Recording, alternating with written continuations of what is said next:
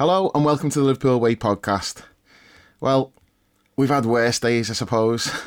I mean, fucking hell. Okay, let's just get straight into it. So, I'm Dave Usher, editor at liverpoolway.co.uk, and joining me are Paul Natton and Ian Brown. So, boys, just like old times, that, eh? Remember last year when I was complaining about us not stepping on the throat at 5-0 at Old Trafford? I got me wish today. So, how do we even start with that? Oh, boys, that was such a mad one. First of all, absolutely fucking brilliant. I mean, fucking hell, we just twatted the Manx 7-0. Has it sunk 7-0 in? at Because it Anfield. feels weird, Not really. Not really. It is weird. It's a weird one. Like, me and Jules, when we met up just to walk back to the car after the game, were just a little bit like minds blown. In fact, I got to the spec where we normally meet just to walk back down before Jules. It's normally the other way around. And I was just like laughing away to myself. That's all I was doing. And some fella just walked past me, give me a slap on the back and said, "Is right, mate, I know." And it's one of them, and it's totally like, it's totally mind blowing. It's like, we did witness history, boys. We witnessed history tonight.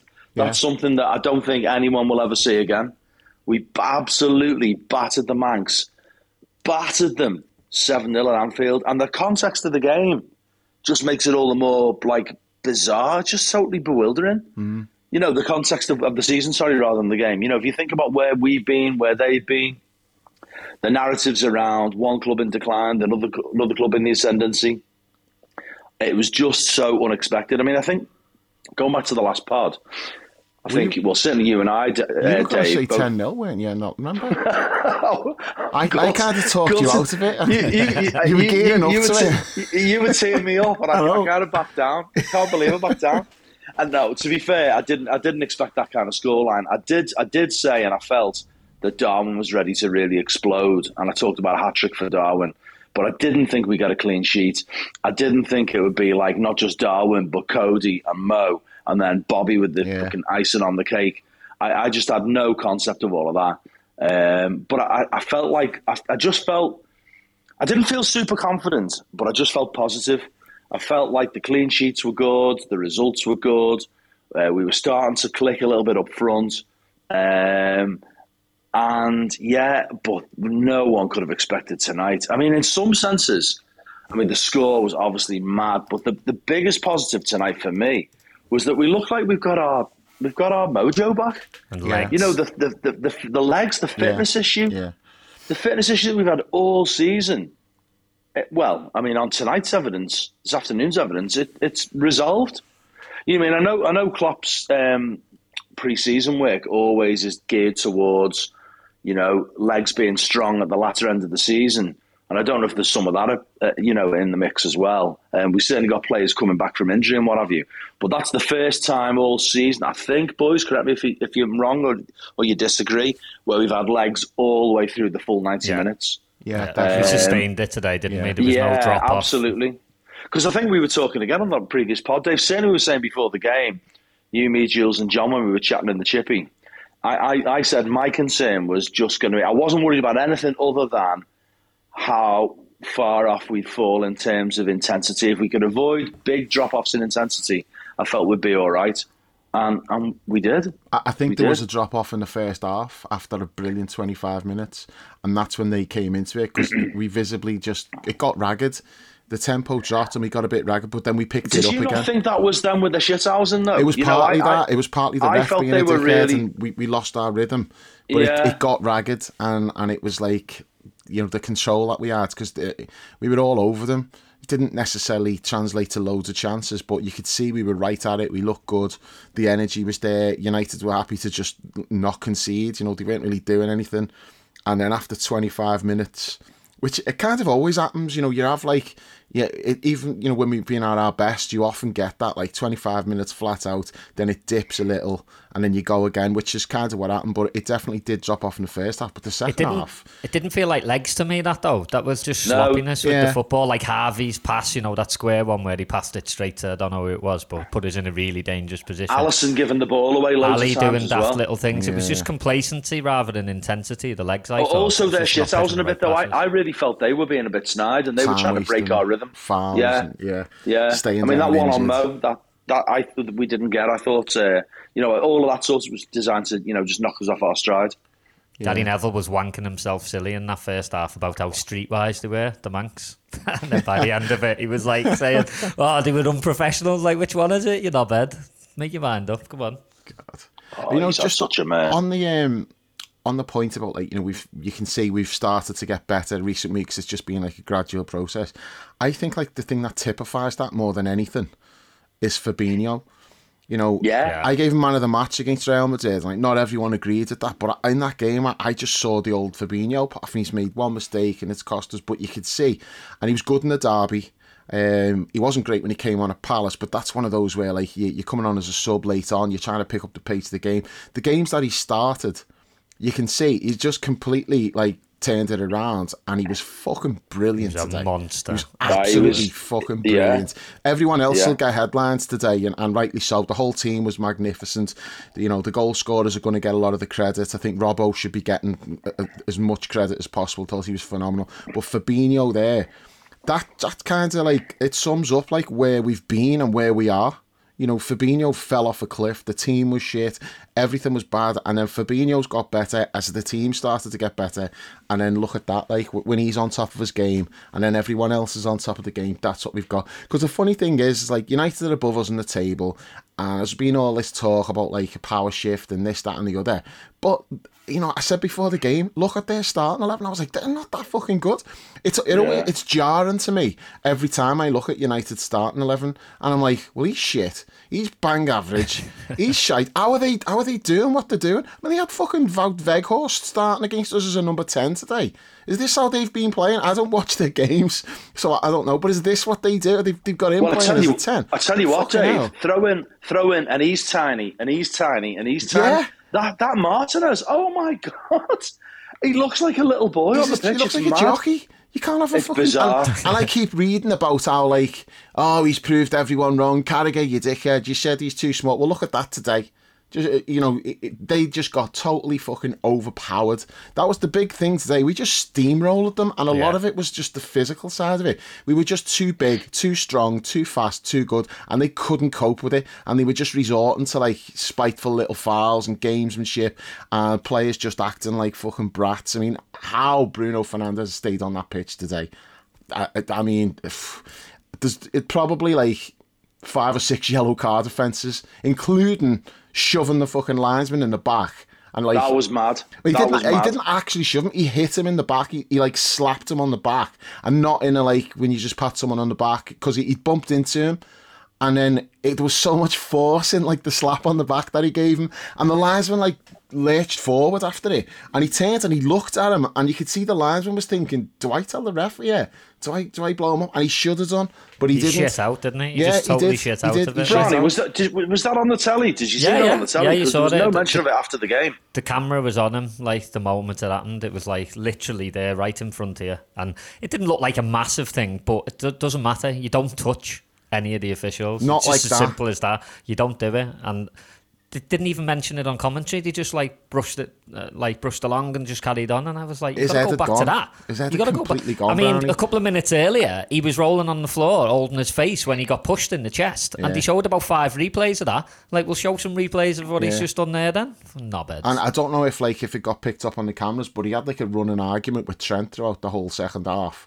They were like, when the ball was out of play... Trent was fucking brilliant today, by the way. Trent the ball at him at one point, which was boss. They were constantly like talking to each other like throughout the game, and it wasn't in like a chatty kind of way. It was definitely like confrontational. Robbo was doing the same with Anthony, wasn't he? We'll talk about that later, because I've got lots to say about that, Anthony. He had him on a button. With Trent and Fernandes, it was after one of our goals. I don't know which one. There's so many. How do you even narrow it down? But it's like after one of the goals, everyone's celebrating, and Trent wasn't there. Trent was like fucking arguing with Fernandes over something. I don't know whether like he was like celebrating in front of him or what. I don't know. I didn't see any of that. I just seen the aftermath of it. But yet Fernandes was just the whole game. His head had gone. He was like, and I don't know how like he ended up staying on the pitch, but I think like that game was just too big for the ref. You know, the first half especially, I was like, what the fuck's he doing? This game's too big for him. How has he got this game? Why is like Michael Oliver not taking charge of this game? You know, like an experienced ref who's had this game before. I mean, it just looked too big for him. The linesman on our side was shocking as well. And like the first half was like, it just felt like a bit more like stressful than it needed to be, and a lot of that was just down to the officiating, I thought, because I thought we were playing well, but like that was aggravating me. I mean, my voice is gone. It's not from like shouting at like about the goals, it's from fucking screaming at like the ref and the linesman in the first half, because I did, like, at one point he was shite, that ref on that side. I was giving the really linesman shit on the main, I was also like, I was giving the ref shit, and at one point I almost shouted. And then I stopped myself and like, no, come on, you're better than that, don't do it. But I almost shouted, you fucking brothers, shags, dogs. And I was like, no, don't do it, don't do it. And I held back and I didn't do it. But I was fuming about it because he was just letting them get away with murder. But it's one of those where, like, in the end, it's like justice was done. It's like, yeah, you've done all your shit hours and then like all of that stuff. And where's it got you? It's got you a fucking 7-0 defeat, no beds. Yeah, should we talk about the goals anyway? Yeah. I especially want to talk about Gakpo's second goal. Unbelievable. No, let's go through them in order. I think let's go through it chronological. So that when the first goal happens, it had come during a spell where like things had just dropped off a bit, and they'd had 2 big chances, hadn't they? There was the Rashford one. What a fucking ball that was, by the way. You know, it was landed Luke right Shaw, on wasn't it? Yeah, it just landed right in his stride on his foot. He should have done better. They had another one when someone at the back post. From Fernandes, wasn't it? Was it Fernandes? Yeah, so they had those 2 chances, which kind of come from nothing because we'd been all over them up to that point. So yeah, a couple of let-offs there, and the game had just gone a little bit scrappy. But I think that one player who really was like just keeping us going in that first half was Robbo, just setting the tempo, just getting his foot in, intercepting, and then just getting his head down and running. I thought he was brilliant. And that pass for the first goal, fucking hell, that was so good. Like, I was joking with John, I was like, fucking Robbo Alonso there, like, that was just sensational. But it was everything, wasn't it? The weight on it was incredible. The timing, because he's waited till that opened up. It was the timing, because Fred made a massive mistake there. He went too far across, you know, to let the gap open up. But you could see Robbo waiting for it. He was waiting for the moment that Fred just done that extra step, and then he just pounced on it. It was brilliant. It's not really good. You don't often see a player send someone else for the echo from 40 yards away, do you? But he did, didn't he? How composed was Gakpo though as well, like, because that's not easy. What he did there, he made it look easier than it is. The way he's just sent for that. I'll tell you what, I'm sure we're going to say more about the specifics of the goal. We've got a player on our hands there. He is a player. I am telling you, composure, touch, finishing. He's the real deal. We were speculating about whether he could be Bobby with a bit more mobility and a bit more goals on the previous physicality part as well. I was going to say he's Bobby, but with a little bit of beef as well. How good is he at shielding the ball? Like, he gets the ball with his back to goal, and you'll often get 2 or 3 players will come round him, and he just comes out with it, and you think, how has he come out of that? Like, it's strength, it's feet, his feet are incredible. He's settled down now, hasn't he? He's been getting better game by game, and you know, it's obviously hard for him. He comes in and we're playing like absolute shit. So the performances have got better. We've got players come back now, important players like Van Dijk, Kanate. I know you've got like a kind of settled front 3, and I think he's benefiting from that, a specific role where it's like, you're playing in the middle, then you've got Darwin and Mo either side, and these things take time, and he's had a little bit of time now to find his feet in that, and I thought he was just sensational today. It's nice to see what he is now, though, isn't it? Like, it takes a bit of time when you get a new signing. I mean, often you sign somebody and it's someone you know a lot about and you know what position they play. You kind of know what to expect.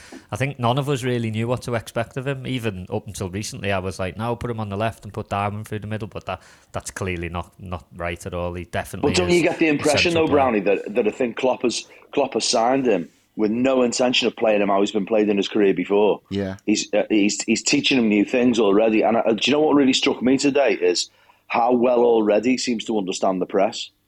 You know, I think when you get the nuance of the press, I think is a little bit beyond any of us really, because it's so complex. The players will talk about how complicated it is and what the triggers are and when to go and when not to go. But certainly he seems to me, just from my basic understanding of what Klopp looks for, he seems to be really tuned in remarkably early, really, in terms of when to press and when not. And he's just grafting. He absolutely grafts. He seems to have that balance between when to press and when to drop off and when to pick up the ball. I think that feeds into the rest of the team as well, though, Paul, because there's been times early on where he's gone to press and there's been no midfield pressing behind him, almost like he's gone on his own. Whereas today you saw him go, and then right behind him there was like a box of 4 players all ready to pounce on. That's a great the second point. ball. That's true. And like you saw it time and time again today. There's definitely more confidence in the team with him knowing. And ties back into that point about intensity we were making earlier. Physically they looked far more at it collectively, didn't they, today? Individually and collectively, there was no drop off.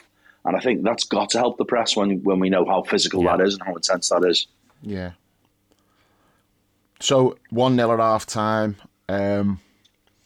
I said to it's the lads, fast finish, isn't it? Though? That's a great finish. It's a great touch, cut inside, and then a really good composed finish. But that's kind of that was his trademark, wasn't it, in Holland, where he's cutting in from the left and doing that. That's when you watch the YouTube of a lot of what he did for PSV. It was similar to that. So it's good seeing him doing that. 'Cause he's not really done that much so far, from that position, cutting in. So it was good to see.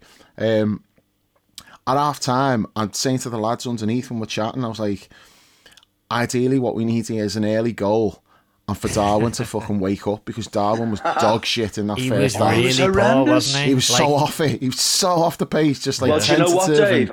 I was really kind of worried about one or two things. Either he's injured, or even possibly more alarming, is he was just overawed by the size of the game. And both of those things were really worrying me, because I just thought this is bizarre how uninvolved he is and how off it he is. Because everyone else was really good, and I'm like, what's right he at doing? it, weren't they? And he stood out like a sore thumb. He did, yeah. Going into half time. That was, in fact, we were having a conversation around me about does he get hooked at half time? Because he was just that off it. It was mad. It was really, really weird, particularly when you look at what happened in the second half. Yeah, I'd never take him off at half time, no matter what, because you always think he's going to do something. I mean, I didn't think he was great in the second half, but he's scored 2 goals, and his second header was a fucking beauty. But yeah, that's just the perfect start. It's it gets Darwin going, puts the boot in on United, because they'll have wanted to come out and make a fast start themselves. Didn't happen, so we go 2-0 up. The goal itself, Fabinho importance in that goal as well, Fabinho, wasn't he? Hustling twice, in the middle yeah, he won it twice. He won it, he come forward, they got it back. Fabinho's in there again, he got a foot in again, and then the ball comes to him. He was just a nuisance, like the old Fabinho, wherever the ball was, he just seemed to be there. He's getting a foot in, sticking a leg out. So twice he wins the ball back, then he gets the ball and he chips a ball in for Harvey. It's a little bit too far for him. Mo comes in, tries to cross, it's deflected, comes back out, and then it's a lovely ball in by brilliant Harvey from Harvey, that on his right foot, half volley, smash it across the goal. And it's just what you want, isn't it? Just needs a touch.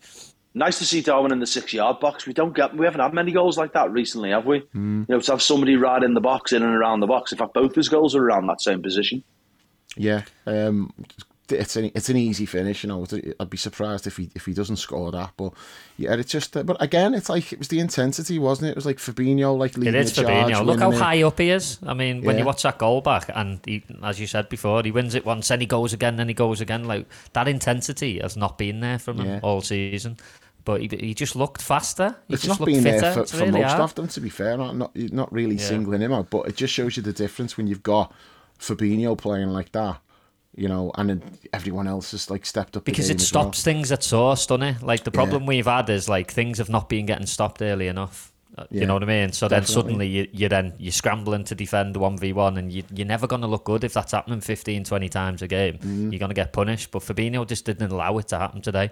He's just there nicking things. Think about just a few weeks ago, Fabinho would have probably been a little bit late to that, and then suddenly it's a counter-attack, and you're scrambling and you're struggling. It just makes a huge difference, Do you know what, boys? I want to say something on Fabinho, because I think I'm someone who has, I do have a lot of patience with players. I'm not quick to leap to judgments, and I'm not quick to write people off. But the fall with Fabinho was so alarming. I thought this season, there's something mad happened, his career's finished, because it was such a big fall. I don't think it's an exaggeration to say I don't think I've ever seen a player fall so far so quickly ever without injury. Without injury, it was just so alarming.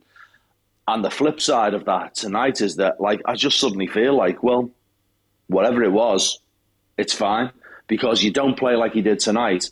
if what we've seen this season is definitive. So what we've seen this season is clearly not definitive. He has got the intensity, he's got the understanding, he's got the reading of the game.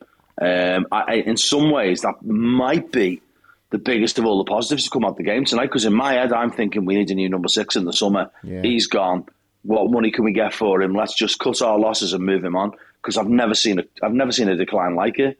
But I mean, clearly, I've been saying it all season. There's something about this mad season, on the back of the mad season last year, that physically has done something to the players, and it looks like they've all started to come through it tonight. And he is pretty much to the fore in that, I think, judging by the way he played today. Yeah, definitely. So we got the third goal fairly quickly after. I don't know how many minutes it was after the second, but it wasn't long, was it? I don't know either, but it was quick, wasn't it? From one of their corners, didn't it? No, they were attacking. The ball came in and Hendo broke up. The cross came in, Hendo got it, knocked it out to the edge, and then it was red arrows on it. He played it to Cody, didn't he? Knocked it out wide, so Mo kind of like ran on. That is genuinely one of the great Anfield goals. I don't want to go overboard. Honestly, glorious. It's unbelievable. Yeah. Just the way it comes from their attack, and then what Mo does to that. That little short ass is hilarious. Have you seen that picture of it where he's frozen and he's facing the wrong way? Yeah, it's brilliant. I know. It's amazing. I love it. But what Mo does in that's absolutely sensational. But I want to go back to how that started. Hendo wins it, and the position that Gakpo's in, he was in that position a lot, and it's really helped us.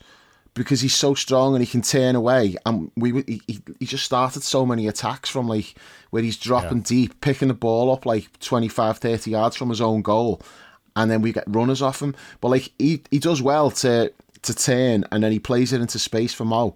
But then he gets up the pitch and he makes the run, and the run's great. The pass is just perfectly executed. The timing of it, the weight of it's just fucking stunning. But the finish, because when he ran through there, I was just fully expecting him to just hit it and straight at De Gea, because it's such a tight angle. It's really difficult to score from there. He just dinks it. It was a little bit like Coutinho at Old Trafford. It was a little scoopy one, wasn't it? It was unbelievable. That's why, genuinely, I think it's one of the great goals. Because how do you stop it? It's not. You can't even say that they've defended that poorly. Really, no. You get that's just us at our absolute best over the last. Don't years. You think as well? It's counterintuitive where he runs as well. You don't expect him to go there to pick up the ball, do you? You're expecting him to maybe attack the near post more, or just drop back, wait for a pullback. The way that ball's just knocked almost into the channel, really. He chases it down into the 6-yard box. That's not, you don't see that kind of run and that kind of pass in that situation very often at all. No, because it's so tight, it's so close to the goal. There's not much room to work in. Absolutely. So you don't normally run in behind when the player's got the ball, maybe 10 yards from the touchline. It's usually a cutback, or Mo would whip one across the face. But you don't really get through balls from that close to the goal. No. That's what's so unusual about it. But that's all credit to Mo for it's outrageous the execution from Mo, of that. It's just all about time in that pass. Unbelievable. Goals apart, take the goals out. Mo was fucking sensational today, regardless of he's played all season. He was his touch, his strength, just holding people off. He actually got 3 free kicks in the first half, and that's normally a full season's worth for him, because he just never gets free kicks.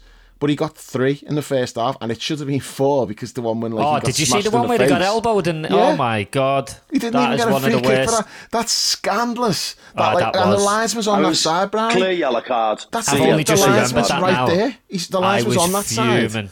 I don't know how you can not give a free kick for that. He'd overran it and he wasn't going to get the ball, but that's irrelevant. You can't just come and smash someone in the face like that. That's the point when our tempo dropped a bit, I think. It was straight after that there. Shithausen got right on top of us. And just after that, that's when we just kind of dropped a little bit in the first half. It was outrageous, that. Absolutely outrageous. I did notice, you're right, Dave, about him getting some free kicks, but at least one of them was in our half. He gets fuck all when he's in there, when he's in the opposition half. But the things he got free kicks for today are things that usually just get waved away, and it's infuriating. When he's holding off the defender and they've just got hold of him. They just grab his arm and pull it, and they normally just let him do it. Yeah, and normally it just gets waved away. And there was one in this game that got waved away in the first half as well. But he got 3 free kicks, and I just think that's oh my god, Mo's got 3 free kicks. Because when you look at the stats every season, he's never even in the top 100 players for fouls. And it's like, how's that possible? He's like the best attacking player in the league over the last 5 years, and he's not even in the top 100 most fouled players. It's just completely fucking ridiculous that he doesn't get decisions. And there was one. He just got dragged back. I was in the second half, and he didn't go down. He was clean through, and someone just pulled him by the shoulder, and you could see it visibly slowed him down as he tried to regain his balance. And then he tried to go for it, and somebody came in and got there ahead of him. I'm like, that's a clear foul. He was pulled back. It's a yellow card. It's a free kick outside the box. But because he didn't go down, it's just easy for them to just ignore it. But like, other players are getting those decisions, and he just never gets them. And only the fact he's got the temperament that he has.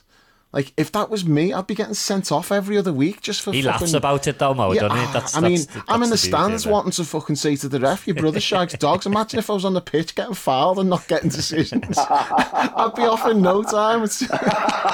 And Mo's just like shrugging his shoulders and laughing, and he'll shake his head and that, and then just gets on with it. But, you know, I think it's scandalous, like, the treatment that he gets from referees, and the fact that he just never says anything about it. And I think Klopp really needs to reel out those statistics and say, look, what's going on here? He needs to draw people's attention to it, because it's not getting talked about anywhere enough. Yeah, I mean, how can you hit someone in the face like that and get away with it? I actually was a bit pissed off. Like, you've spoke about those free kicks he got, the ones where they were almost a little bit generous. Yeah, they are fouls and you should get them, but he normally doesn't get them. I was a bit pissed off that he got those ones, because I'm like, what about the other obvious ones where people are going and smashing them and you're not giving them? Then you give him that one. What are you playing at? Yeah. It's a fucking joke. It's crazy. It's amazing he doesn't let it affect him, though, isn't it? Absolutely incredible. And then, that's just his mentality, though, Paul. Compare him with Fernandes, who's like arguing about every single decision in the entire his game. His head was just gone today. Following the referee around the pitch, like picking fights with everybody. I reckon he might be the worst cunt ever to walk on planet Earth, you know. Genuinely, even ahead of Hitler, I would say. No. He's terrible. He's fucking terrible. He's terrible. Richarlison, Hitler, and then you can take your pick. Who's behind them? But that's my order. It's Richarlison, then it's Hitler. Maybe Pickford might be 3. Fernandes. Maybe then, I suppose you've got to put Putin in there somewhere, like, I suppose. But Fernandes is definitely top 10. Bollocks to those pricks. Let's stay on, Mo. What about that fourth goal? Oh my goodness! Unreal, what a strike! What a strike! And it was a proper sort of Liverpool under Klopp classic. They've got a corner. We're going to score. Yeah, we messed it up a little bit, though, didn't we? I was a bit pissed off at that Darwin's with the two Darwin's deflections. Pass. Yeah, Darwin's two pass. deflections. He great with it. Yeah. There was a bit of spawn involved. What did Jules say? What did Jules say after the game? I think he put it in the group chat as well. Something like, Mo just thought, I can't be bothered with this. I'm just going to smash it in, and did. Yeah. Absolutely leathered it. Just a swinger with his right foot, and it's right foot, How much better does a goal look when it goes in off the bar? By the way, it's brilliant. How much better does a goal look when it's against United? I know. Yeah. And it's to put you like 4-0 up. Yeah. So when we went like 4 up or even 5 up, Dave, what were you thinking based on last year where we showed a bit of mercy? Were you I'll go back to 3-0. When it got to 3-0, I wasn't thinking we're going to destroy them. I was thinking at 3-0, don't do nothing stupid, because if they get back to 3-1, it takes the wind out of our sails. So I'm glad you said that, because I was going to say something similar, and I was waiting for you to call me a shithouse, but I was still a little bit wary about it. When it gets to 4, then it's different, but at 3, I wasn't thinking. Do you know what was doing my head in at 3? Was the crowd were doing the Liverpool taking the piss, all of that, all of the kind of like piss and we taking. Beat the shite on a Sunday night. We haven't fucking beaten them yet. We've not beaten them yet. And there was half an hour to go. I'm looking at the clock and going, hang on, there's half an hour here. And then as soon as I was moaning about it, and to be fair, quite a few people around me were also moaning about it. And then the fourth goes in, I go, right, that's sound now. You can do it, you're like, now. Don't say what you want, because they're not going back and fall down. Yeah. So at 4-0, then you do start to think, okay, you know, let's see what happens here. But I was thinking that United are probably going to like batten down the hatches a little bit and just keep it respectable. But they went the I thought we'd take our foot off the gas a little bit as well, because we've seen that before. Yeah, there's that as well. But I think maybe the run that we've been in it was a case of like, we've had so many shit games and like disappointing results and the mood's being low. I think they were just enjoying it, going, okay, this is great. Let's just fucking keep this going. I think they were just euphoric, weren't they? They were like, hang on, this is what we can do. We know this is what we're about. Let's just run and with also, it we've got something unusual about so many goals in the second half. I think I'm losing track of who I've spoken to about these things. I think Jules said this, or it might have been Dan in the group chat. I think Jules said on the way back, normally you take your foot off the gas because you've scored a few in the first half. You go in, you've kind of like, you're taking stock at half time, the pressure's off. Yeah. But because it didn't happen like that, did it? We got the first goal just before half time. And we come out, we scored a couple quickly. And then at that stage, you're right at it. So there's no sort of time to... exactly. It is. Yeah. And the Manx seriously misjudged it though as well. They made a serious misjudgment. They didn't realise what was happening on the pitch. They didn't realise, hang on, this is like proper Liverpool. This is not what they've been like all season. We need to shut up shop. You can subscribe to the Liverpool Way podcast on all the major platforms, whether it's Apple, Google, Spotify, Amazon or Podbean. Just search for the Liverpool Way, leave us a review and hit subscribe to automatically receive all new episodes. You can also head to liverpoolway.co.uk and grab a TLW season ticket for just £3 a month. There's tons of exclusive content, including match reports from every Liverpool game, weekly Premier League roundups, the TLW diary and access to the members-only forum. Lastly, you can follow us on social media at The Liverpool Way on Twitter and at The Liverpool Way TLW on Instagram and Facebook. They were probably still thinking, because they had like a few attacks and they were, I think Rashford was appealing for something, like once the penalty or something. I think this is a 4-0 and he's going like ballistic and like, they're acting as though they still think they're in this game. Yeah. And that, these decisions actually mean something. They didn't get a decision and it's like, you act like that when it's like there's something at stake and it's a case of like, we can get back into this game.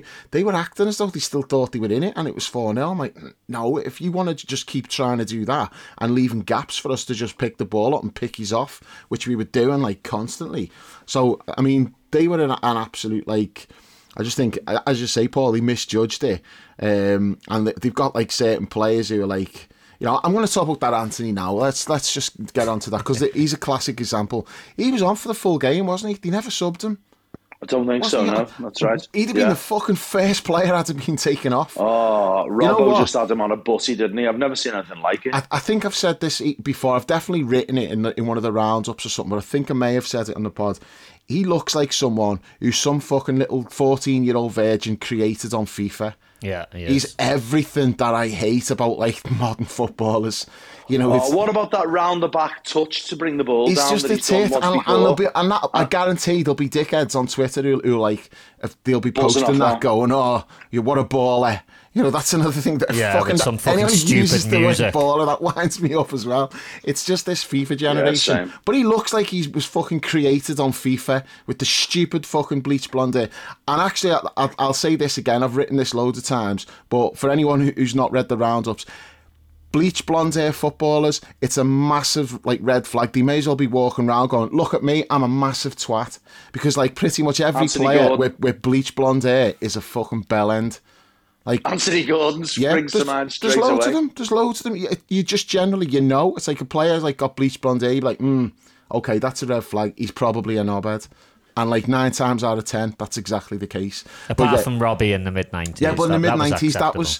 People were just doing that. They'd go on a lad's holiday and like do something stupid and that. It was more acceptable back then than it is now. It's like now you do it if you're just a fucking at least back footballer. then the players were pissed when they did it. These aren't pissed, are they? That's a great point. These are the sports science generation. That's a great point. That is exactly it. Because like when Robbie got his done, Dominic Matteo was like blads and he's going, I'll do it as well. Yeah, go on.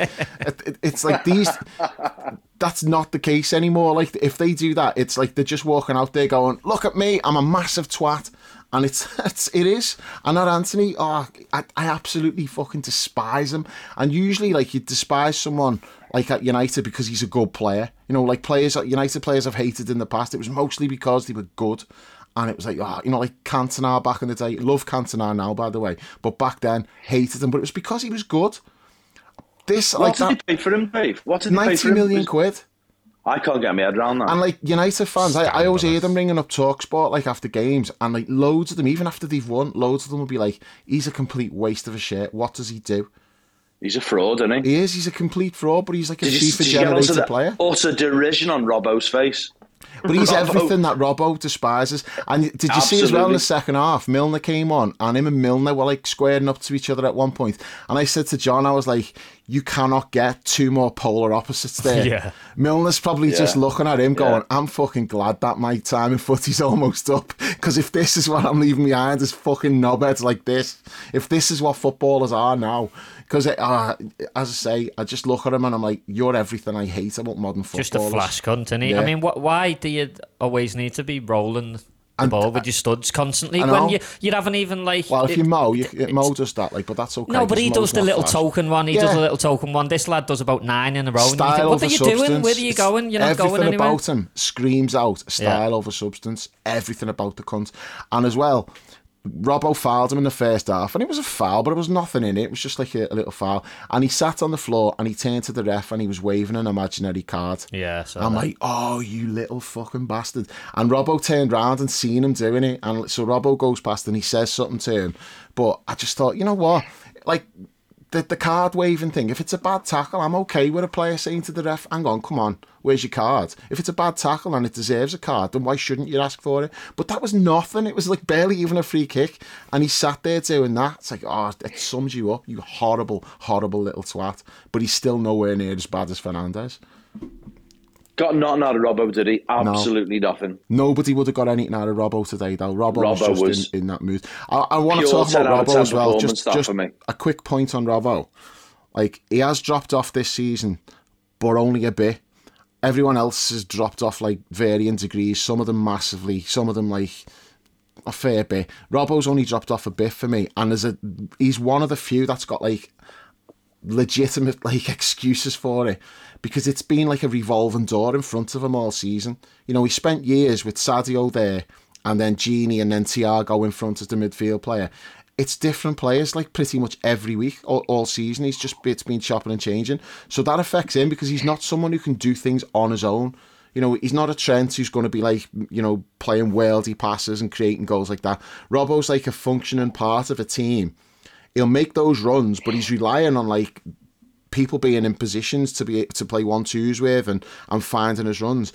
And Robbo hasn't had that all season, because, like, just that familiarity with the players around him isn't there. He's trying to build it with Darwin, and there's been some encouraging signs there. But I do think, like, it's been more difficult for Robbo based on, like, players around him and, like, just the revolving door. But I think he has dropped off, no question. Some of his crossings not being at its usual standard. Back at it tonight, though, wasn't he? Yeah, he was fucking phenomenal. But, like, and he set the tone just with the aggression and, like, 2 getting a foot in opportunities and to break his duck forward. as well. Yeah. Oh, that one 2 with the right opportunities foot to where he score. killed it. Just How that close was that? been, Because that looked like it was really close from where I was sat. But I don't think they showed the replay from that side of it. They only showed it from this side, so you couldn't quite tell how close it was. But it looked close. I thought it was unlucky. It was a decent effort, that, because, like, you know, I always say Robbo shouldn't be allowed to shoot. That was a decent effort, that one. Like, but no, I just thought he was brilliant. And again, I just want to say, like, I think there's legitimate reasons for him not being at his best all the time, because it's difficult when, like, you've had Sadio there for so long and then suddenly he's not. I mean, one point to make on that, though, is him getting that rest in the week with Costas playing the Wolves game. That's Costas was quality the other night. He was good, really good. But I think I said on the pod, maybe Costas' best game of the season. Definitely his best game of the season, because Costas hasn't been great either when he's played. But again, it is difficult when, like, the team's not playing well, and you're a player like Costas or Robbo. They're a functioning part of a team, you know. And when the team's playing well, what they do gets appreciated. But, like, if things aren't going well, you're not looking at someone like Robbo and going, you're the difference maker. They're not actual match winners, are they? That's the point. They're great at what they do, but they're reliant to a certain extent on everybody else doing their jobs as well. Whereas Trent's different, because Trent's like a playmaker himself. Robbo's an orthodox up and down the field left back, and I still think he's the best left back we've ever had. I think he's fucking amazing. Trent had a boss week as well, by the way. Trent, I thought he was really good on Wednesday, really good again. Very sensible though, wasn't he? Like, really sensible, mature performance. And Brownie as well, really physically dominant and aggressive, I thought. I think because he got wound up, like what we said earlier, he was having that running battle. To defend. lit a fire under his ass, didn't it? So he was proper on it. Yeah, I thought he was brilliant today. Did you get onto that move where he nearly set Robbo up for he cuts across and played Robbo, and I think it was Robbo's first chance to score. Fullback to fullback, brilliant. Gutted that didn't go in. I thought Trent was sensational today. Really, really, really good. Love him. Absolutely love him. What a player. Back to the goals, Dave.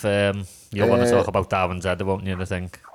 Yeah. I'm just waiting. I'm just waiting for the Usher style finish comment. I'm just teeing you up for that one. It's a shame that John's not on the pod, because John had vouched for that. Like, left wing cross, usually from John. And, flicked header like that. It was great. Who put the ball in? Was it Hendo? It was Hendo, yeah. The free kick came from the other side, didn't it? And it broke over that way. Yeah, Hendo's retrieved the loose ball and then he's just put it back in. But, like, I watched it. At the time, I just thought, it's a great header. It's only when I watched it afterwards, it's even better, because he sort of flicks it and hits it with the back of his head. And he's got to do that. It's the only way he can do what he did, is by heading it like deliberate. That. It's not a fluke. No, it is. It's deliberate to do it that way. It's an absolutely fucking superb goal. It's funny, like, you get to a point where you've got, like, Darwin's on 2 goals and Gakpo's on 2 goals, both on hat-tricks against Man United, Kop end and that, potential to get, like, a hat-trick at the Kop end, and Klopp just fucking subs them. Yeah. He doesn't give a fuck, does he? He's like, no, you're off. All right, come on, off you go. But no, I just thought, like, it was just brilliant goal from him. Was that, and then that was 5, was it? And then Mo got the 6th.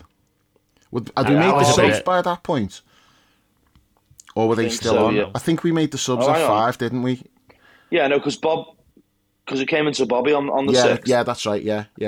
Yeah, so Harvey was on the right, and he played it into Bobby, and he got Shaw then just hoops it. Yeah. Shaw hoops it onto Bobby, and it falls to him, he just buries it. Yeah. It was terrible defending. Like, that was the only lucky Shaw goal, was really. Just a joke in the way he tried to clear that. But that's another thing what you said earlier about going through their team and thinking, hang on, he's not very good. They've been playing Luke Shaw at fucking centre-half. Yeah. How are they getting results with Luke Shaw at centre-half? He's not a bad player, but he's a left-back. He's not a centre-half. You know what I think it is with United? I'll compare it to Newcastle to some extent, although I think they're better than Newcastle. But Newcastle this season have been, like, massively overachieving. And some of the things they were doing was not sustainable, like 10 clean sheets in 11 games at one point, and then you've got, like, what's his name? Worm with eyebrows. Almiron. Yeah, Almiron. He's banging in goals like worldies every week. I'm like, well, yeah, it's great. Enjoy it while it lasts, because that's not sustainable. Definition of a purple patch. You are going to revert back to the mean, and that's what's happened with Newcastle now. They've reverted back to what they should be, which is a decent side. They're definitely a top half team. They may well finish like 6th, 7th, something like that. But they were overachieving, and that's what I see with United. I'm like, they're not as good. I mean, because even up until today, there was people still saying they were in the title race. I mean, now they're well out of it. I think they're like 13 points behind Arsenal or something now. So forget that they're out of it now. But they were never really in it. I mean, they asked Fernandes about that after the game. Are you still in the title race? And he didn't even say no. No, you were never in it. In theory, looking at the points difference, they were in it. But the eyes tell you they're not that good. There's no way. And I do think that they've been overachieving. And we've been massively underachieving. But you put us at our best and them at their best, and you're going to get like a fucking hammering for them. I'm not saying they were at the best today. I'm saying there's a 7-goal difference. But we beat them like last season. It was like 5-0, 4-0. Then they've beaten us when we've played badly at Old Trafford. And now we've put 7 past them. So we're still a better team than them. We've just been playing really badly for like a long time. But they've capitalised on it. They've done well. I do think like what they've been doing is not really a true reflection of who they are. I don't think they're that good. That the results that they've had, I think you're not that good. You're having a good run, but they're not something to particularly be worried about when you look at who's playing for them. I think they've done really, really well to also the Rashford's play off the back of Rashford's. Yeah. Rashford's form has carried them a long way. They've had like one player who's been playing absolutely out of his skin, scoring goals pretty much every game, and they've took advantage of that, and that's why they are where they are. But it's not because they're particularly like a great side at all. And it's been doing my head in, to be honest, because whenever you listen to the manager talk, he just sounds like a fucking clown to me. He makes no sense whatsoever in what he says. He just comes out with all this bullshit, and you think, hey, what the fuck are you talking about? Like, how are you getting a tune out of them? And then you see it in the flesh, and you think, it's credit well, to him results-wise that he they is, are but where they are, because the team's not that good. The player for player, they're not that good. He's definitely improved them. He has. I think he's the taking reason some why big they are where decisions they as are. well. Taking some really big decisions that have gone well for him. Dropped Maguire, bombed the other fella out, Ronaldo, out the club. Those things have gone really well for him. those things are fair enough. I'm just talking about when I hear him talk about football, well. I just think, what the fuck are you talking about? Like, it makes no sense. I mean, his English isn't great, is it? His way of talking strange, I think. He just sounds odd the way he talks, I think. He does that weird kind of like thing when he's talking. And he just looks like a penis, doesn't he? I mean, it's just never good. A penis, you get him back into a soft penis, you get him back into the Pele. Like Pele's penis. Pele shouts again. No, I just think Chris will be fuming when he's listening to this. Someone like Ten Hag, it's like he starts talking, I'm like, oh, why should I listen to you? You can't even grow hair. It's one of those. It's like the old Simpsons quote, isn't it? It's like, I just can't take him seriously. Sorry, Paul, but that's a bit harsh. That, I mean, I was going to ask Paul if he was going to bleach his hair blonde when we were on that before, and I thought, you can't do that. Yeah, you're going to bleach your head. My ego can handle any shite you want to throw at me about hair. I don't think we're going to piss him off today, to be honest. I know, my hair looks like it's been bleached because it's just fucking white these days. But no, that's just natural, honest. I've lost count of the goals now. Where are we up to? We're up to Bobby, number 7. Yeah, the pick of the bunch just for the emotional involvement to it. It's hey, it's listen, the one Dave, that everyone was happiest about. Do you know you said the other day, I think you said on Wednesday, did you say it on the pod or did you say it before the game or something? You talked about Bobby's last game, you might cry or something like that. Or what did you say? You said something along those lines. I think I said it in the diary, posted it in the diary, yeah. Honest to God, right? Honest to God, after he scored it, we'll talk about the goal in a minute, and the Anfield was booming out his song. Honestly, I started to choke up. It was mad. He turned round, after the full celebration, he turned round and put his hands up to the cop, and that big, big beaming Bobby smile. Yeah. And I just thought, what a player you have been for us. Absolutely sensational. You couldn't write it, could you? Coming on and getting that today was absolutely brilliant. Well, in the interview afterwards, he mentioned about that was the goal that the whole crowd wanted. I mean, it must have sounded loud. The noise and the song as well was great. I like that. The thing is, we've had better players than Bobby, but I don't think there's anyone who's just brought like the same kind of joy. Exactly. He just makes you feel good. Even when he's not scored, just him celebrating someone else's goal, there's always something that just makes you smile. It really buzzes off other people's scoring. You just smile, don't you? Yeah. Ultimate team player, isn't he? Yeah. That's why, because it's never been about him, has it? It's always been about the team. There'd even be times where he's running through and you think you could be a bit selfish there, but he'll always lay someone else on, and you just have. But a great player as well. No ego, absolutely no ego. I watched a highlights reel of him. I think yesterday or today or something. Of his time at Liverpool, he has scored some incredible goals for us. Absolutely incredible, brilliant player. Souness makes the comparison. Souness makes the comparison to Dalglish, doesn't he? He did, yeah. And I think it does make sense. I mean, he's more mobile than Kenny was, but there is that kind of element about him where he's got that real selflessness and the way he sees things that other people don't, and he can do things technically that other players don't. Yeah, what a player he's been for us. It's going to be very sad that last game, definitely. What I said was we've said goodbye to other players recent years, like Gini and Divock. Gini's slightly different because it hadn't officially been announced. We all kind of knew he was going, but it hadn't been confirmed at that point. With Divock, we all knew he was going, and he got a send off and that. And yeah, it was it was sad, but not. I wasn't anywhere close to tears or anything. But I do think with Bobby's last game is going to be a proper tearjerker, and it's just because just the joy that he's brought us over the years. It's it is time. It's time. I'm glad that he made the decision that he made, and I was a bit uneasy about us giving him a new contract. That it looked like we were trying to do that. I'm thinking, I don't know if that's the right thing to do. Let's just call time on it. He's had a great run. He's been a fantastic player for us. Great lad. We all love him, but it's time. And the fact that Bobby himself has said that, it's you know what? It's a good mature decision that he's made. He knows it's time. And he's going to go out. He's going to get the send-off. Every game is going to be a send-off for him. from now to the end of the season, every game, his name's going to be getting belted out. Everything he does is going to mean more. Every goal he scores is going to be savoured more. So it's going to be like one long farewell party for him now. What a way to get that bandwagon rolling today with that goal as well. I'll tell you what, he had no right to score that, did he? It was sensational. What just a strike. That goal, by the way, though, the ball again from Mo. Yeah. It's just ridiculous. The first touch was almost too good for Bobby because the pass was really good and it got stuck under his feet a little bit. But Mo's vision today, he was just picking out passes like that. I want to talk about that, Brownie, because I didn't see all of the post-match stuff, but I seen a fair bit of it. And Souness was talking about Mo, and he's praising him, but he's kind of damning him with faint praise. He's going on about great professional, and he obviously works very hard in training, and he's someone who you'd love to manage. And then he calls him the most selfish striker he's ever seen. I'm like, hang on a minute, he's just set up 2 goals when he could easily have just cut onto his left foot and had a shot.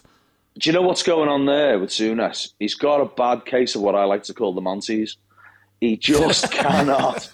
He just cannot allow genius to be. He can't allow genius to be. He's got to pick holes. I want to defend Stu here, because Stu's criticisms of Mo, I totally get where he's coming from. I don't get what Souness was on about. There's been times when Mo has been too selfish. We all know that, but most strikers have those moments. But to say he's the most selfish striker he's seen, I'm like, fuck off.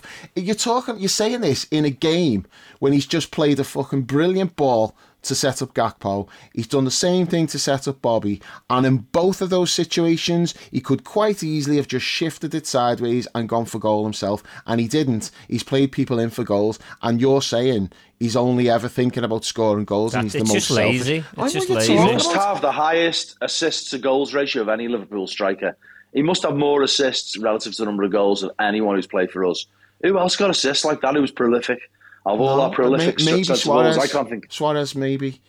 He won the numbers because it wasn't over as long a period of time. But there's been a couple of high-profile incidents where he's been a bit selfish. Remember the one with Sadio? Yeah, there's been quite a few. Off and that's just lazy punditry from Souness. It's he's gone in with his own narrative that he's got. And he's already made up his mind about it, and he's ignoring the evidence that's in front of him. But to be saying it after he's just put on 2 passes on a plate like that, unselfishly played the right pass at the right time.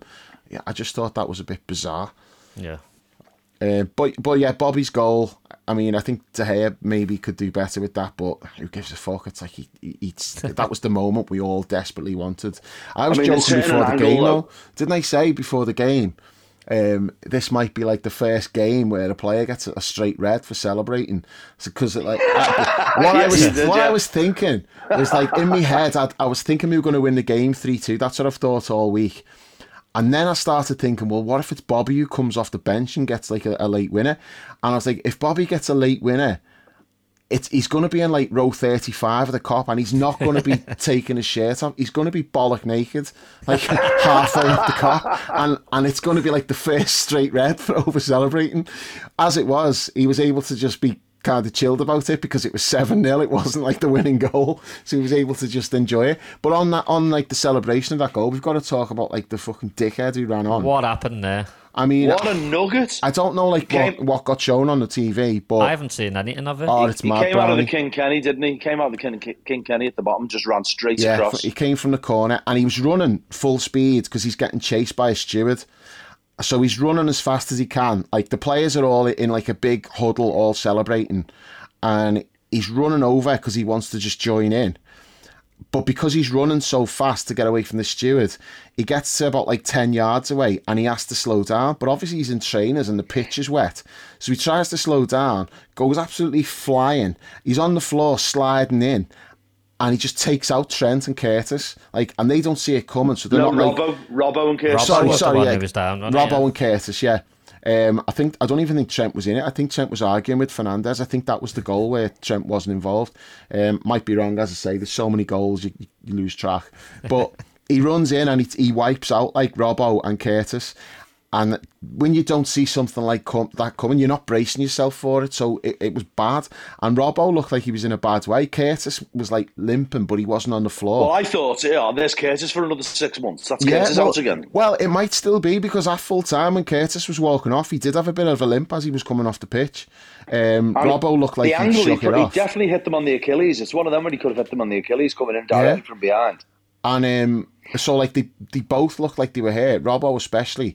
And as the lads getting dragged away, Klopp is good job Klopp didn't get hold of him then, you know. I'm surprised Klopp didn't run on the pitch and go for it, because he was so angry. To kill him. He was fuming, and rightly so. It's like, we'd all love to run on and jump on the fucking pile with the players, but you don't do it. There's a reason why you don't do it, and that's part of it. It's just an absolute fucking tit. But yeah, hopefully there's no injuries there. But as I say, Curtis did have a bit of a limp when he came off. But one more point I want to make after the seventh goal, and this is like one of the things that I'll take from this game more than anything. It's like it's a nothing. It's like a minor little incident, but it meant a lot to me. Just seeing it was like they kicked off after the 7-0, and the ball got played back, and I looked, and we had 4 players sprinting. It was like watching like a 100-meter race. There was like 4 of them running flat out, like chasing the ball, like pressing them. And it's like that's either like the last minute or stoppage time, whenever it was, and we're 7-0 up. And you look at that, and we had 4 players absolutely fucking flying to press the centre-back. He wanted more goals. Did you see Diogo when he came on? He was dying to score, wasn't he? I don't know who the 4 were. I know Curtis was one of them. So he'd obviously made a pretty quick recovery from getting wiped out.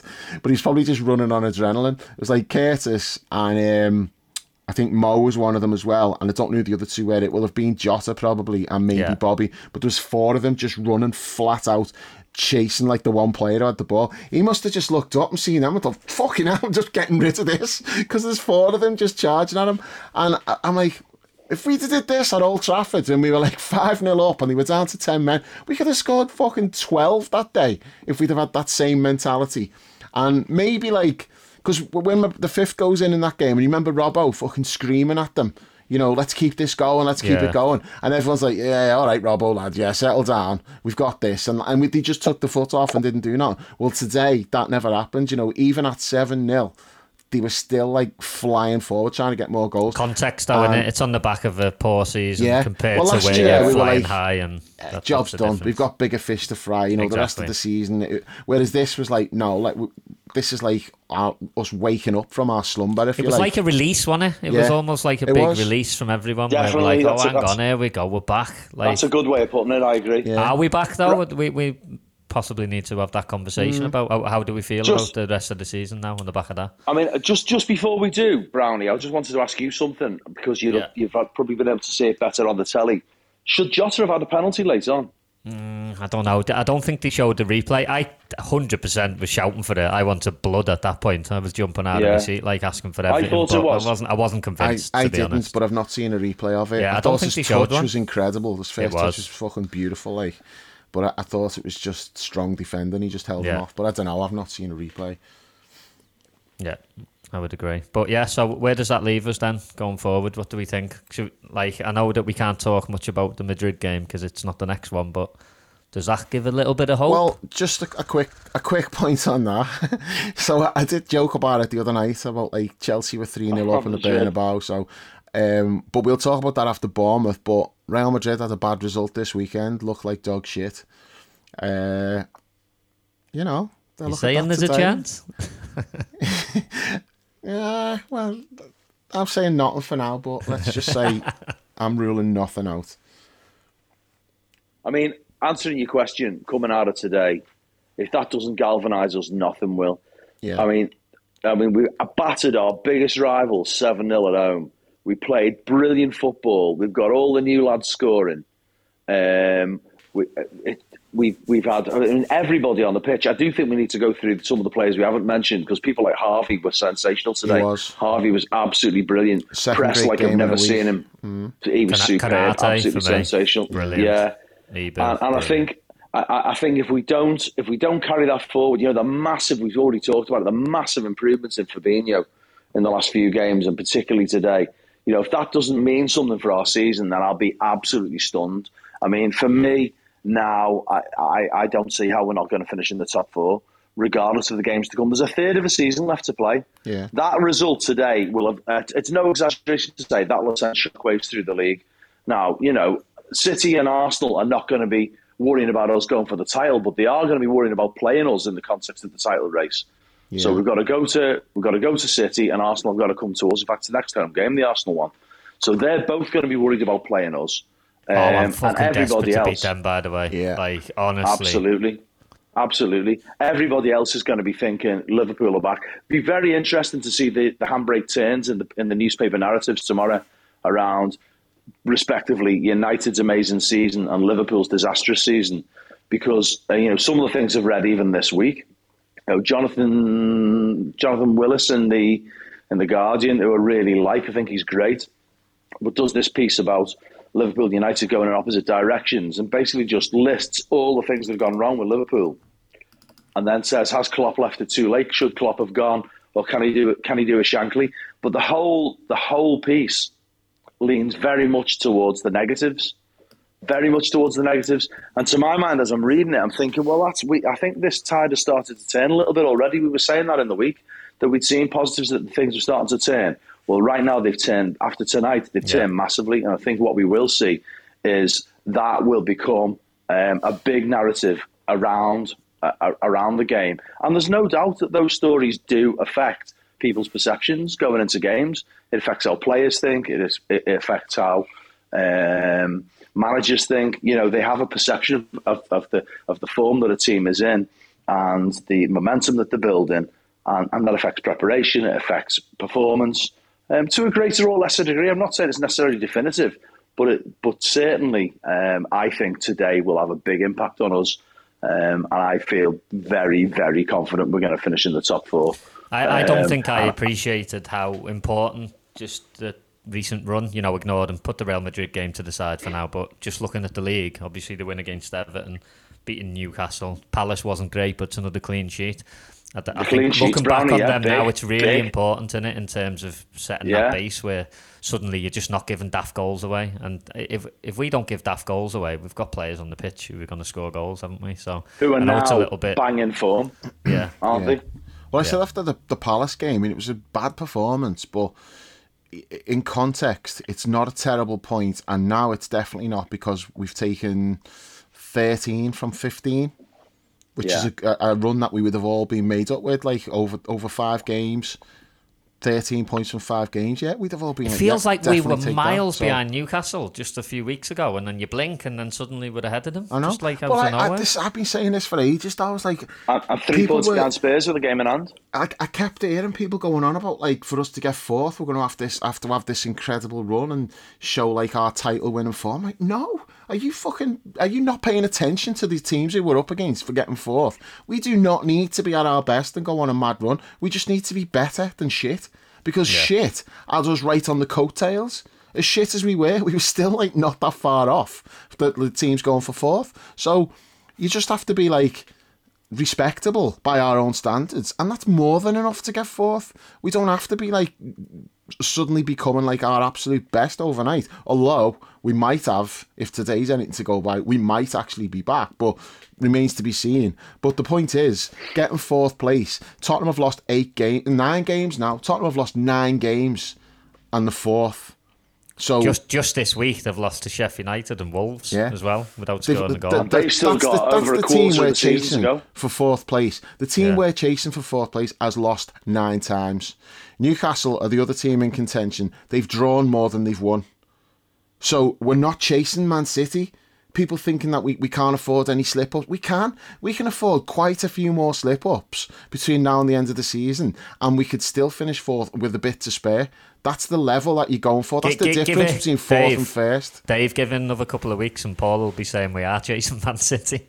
Well, another 2 weeks or another 2 bevies. I'll tell you what I'm going to say right now. I'm not ruling out finishing above the Manx. Yeah, let's have a look at the table. Let me just have a little quick 7 points behind the Manx we are. I'm not ruling out finishing above the Manx at all. I think the top 2 are probably too far now at this stage. Probably. I love it. I absolutely love it. So, they've got to play us, Brownie. They've got to play us. We're 16 points behind Man City with a game in hand. So, So call that 13, and then we beat him. That's 10. The game in hand's Chelsea away, by the way. Chelsea are back, Dave. Chelsea are back, apart from when they play us.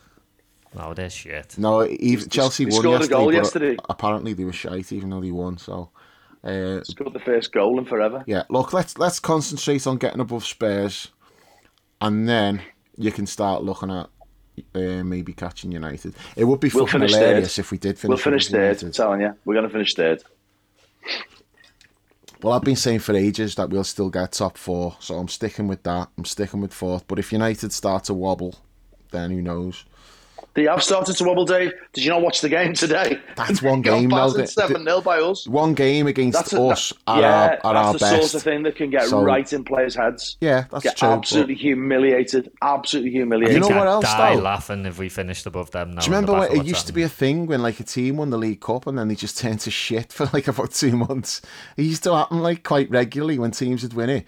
This is before like Man City started winning it all the time and it made no difference to them. But it used to be a thing, like a team would win the League Cup and then like the form would just go. Yeah, a bit of a hangover. Yeah, so it'd be funny if that happened to them. Like, but now let's just look at 4th first. Let's just catch Tottenham. So we've got the game in hand.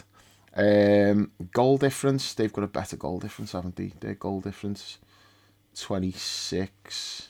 No, I'm looking at no. Their goal difference is 10 and ours is 19. I'm looking at the wrong columns there. We win the game in hand. Okay, so we win the game in hand and we're 4th. So it's in our hands now. Yeah. Which a few weeks ago, I remember saying on the pod, like I heard Jason Cundy on TalkSport when I was coming over from a game, and he was saying, Liverpool need to start showing the title winning form to have any chance. I'm like, no, we're up against fucking Spurs and Newcastle. We don't need to like win every game, and it's still the case. Like I reckon probably 65, 66 points will probably be enough to get 4th. And that's not that difficult. Like when, as you say, we've got like a third of the season left. We've got a tough run coming up though after the Bournemouth game. I mean, you can't count any game, can you? Well, we've got that little stretch, haven't we, where it's like City, Chelsea, yeah. In a week. But we don't need 9 to worry points. about any of that. And 9 points, boys. Even if you lose one of those games, even if you lose one of them, it's not that much of a setback for going for 4th place. You've just got to make sure you don't lose like 2 out of the 3, haven't you? And then you'll be all right. But even if you do, as long as you beat the teams you're supposed to beat, it's fine anyway. We can't be having no stupid slip-ups in like next week. We can't go to Bournemouth and not win. You've got to win that game. And if you win those type of games, you can afford like you maybe like City away might be tricky. You might lose that. Well, it's not that damaging as long as you're taking care of business when you're supposed to.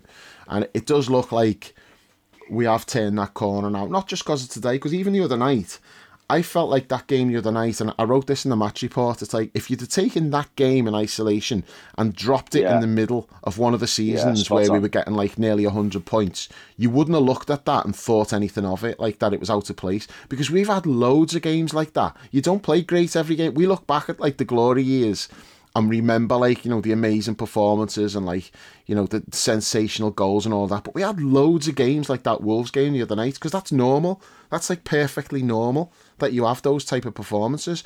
But we probably didn't think much of that because we're looking for brilliance, because we've been shit. We're looking for brilliance to show signs that we're back. Well, we had that today. We had normal the other night. That was what you'd expect. That's like a run-of-the-mill, routine, home win, comfortable, good performance. They barely look like scoring, so that's good. You take that. And then today you had like the flashy, spectacular performance. So those type of performances we haven't had like for months and months. Now we have, and and even the Real Madrid game. The Real Madrid game, the first half was fucking brilliant. Great, and then it's kind of a bit of a freak show. What happens after that? We make stupid mistakes, then we lose a bit of confidence, and they're just ruthless. But you're not playing against them all the time, Like you make mistakes against them, and it's like fucking Benzema and Vinicius Junior and Modric and that, and they just tear you apart. But you make those same mistakes. Like we did it at Palace. We made mistakes against Palace, but it's fucking Jordan Ayew and Matete And, you know, just fucking bums like that who can't take advantage of it. And that's the difference. You make those mistakes against, like, top players and you get punished. I thought we'd do that today. I was worried today that the reason I was saying 3-2 is because I thought we'd do something daft. And to be fair, like... Ali nearly Alisson did. Jesus. But I think it was 3-0 at that point, wasn't it? But the one when, like, he almost gets caught and he has the ball away. dive to make a save. But, you know, I keep saying this, like, I don't want to sound like my dad, but Alisson with his feet makes me nervous. And today was just a classic case of that. It's like I'm sat there, I'm like, oh, don't fucking do nothing stupid. And then he's dallying on the ball, inviting people to come towards him. Like, just stop it. And it's not that, like, he can't play. It's just he plays at the wrong times and just makes bad decisions. And it's so frustrating because he's so fucking great at everything else he does. I'm like, just stop taking those unnecessary risks. It just really frustrates me. There's nothing wrong with every now and again just putting the ball behind the fullback and turning them round, is there? Absolutely and sometimes not. Ali just refuses to do it, and you think, come on, just be a bit more sensible about what you're doing. But that's partly why I was still wary a little bit up until about 3-0. But then once it got past a certain point, you're just laughing then every time the ball goes in, aren't you? Yeah, because they did carry a threat. It's not like at any point I thought, like, well, when it gets to like 4-5, whatever. But up until 3-0, they were still carrying a threat, and you could have seen them scoring, especially if we'd have done something daft, because they almost got in a few times. There was a couple of offsides. Was the one when, like, did Trent get the ball? He got given offside, but no one, like, he chased in after Rashford and he just wiped him out. Didn't show a replay again on that, but I thought he just wiped him clean out. But they were all giving Trent, like, high fives and everything. As though he'd made a great tackle, because I didn't see him getting the ball. Tackle. But yeah, Virgil and a couple of the others were over there, like, celebrating him and telling him well done. So I don't know, maybe he did, but it looked to me like he just wiped him out. He saw the offside and he just didn't even bother looking at it because it was offside. I knew it was off anyway. I shouted straight away, nah, that's off. So I wasn't worried. Speaking of Trent, did you get onto his Instagram post? I did. Liked by my boy Jude. Yeah. Well, love it. On that, all you naysayers out there, he's coming in the summer. I'm telling you. Well, yeah, I'm totally with you on that. I think he is. The World Cup convinced me. And again, I'm looking at this, and like a couple of days ago, Rio Ferdinand said, if Jude Bellingham's choosing between Man United and Liverpool, he's going to choose Man United. Oh, that just made me more convinced that he was coming here. Because when's Rio Ferdinand right about anything? Did you hear what else he said as well in that same piece? No. He said it's the most confident he's been about United going to Anfield for years. There you go. Go ahead, lad. Ollie's at the wheel. He's horrendous, isn't he? Rio Ferdinand is absolutely horrendous. Because he says things with like such conviction and like such confidence. And he's just talking absolute shite. Like, if Jude Bellingham is going to Man United, he is not liking Trent's post about us beating them 7-0, because that's not a good look for someone who's signing for Man United. You just wouldn't do it. About 2 minutes after the post goes up as well. You wouldn't do it, would you? He was waiting for it. Yeah. You would not do it. He seems like an intelligent lad as well, bright lad, and he understands how things work. And surely you don't do that. Like there was an interview with Trent the other day. It was like a sponsorship thing for Under Armour, and he got asked about Jude Bellingham, and they were like, you know, would you like to see him at Liverpool? And Trent just looked and just kind of smirked and shook his head, and he was like, you know, what are you doing to me here? And he just said, you know, he's a great player, and any team would benefit from him, but like. He just had like a little glint in his eye when he got asked the question. It's definitely happening. It is. As I say, the World Cup convinced me. Because again, same point that I'm making. Because Man City is supposed to be after him, United's supposed to be after him. Real Madrid's a slightly different thing. I can't rule out Real Madrid, but what I can say about like Man City and Man United, if he was going to Man City, he's not spending all his time at the World Cup with Hendo and Trent. He's hanging around with fucking Grealish and Foden and the other knobheads. He's not going to be with our lads if he's going to Man City. That would just be too weird. You've got to look at it from that point of view. It would be weird if he's going to Man City and he's hanging around with our players and not theirs. Not happening.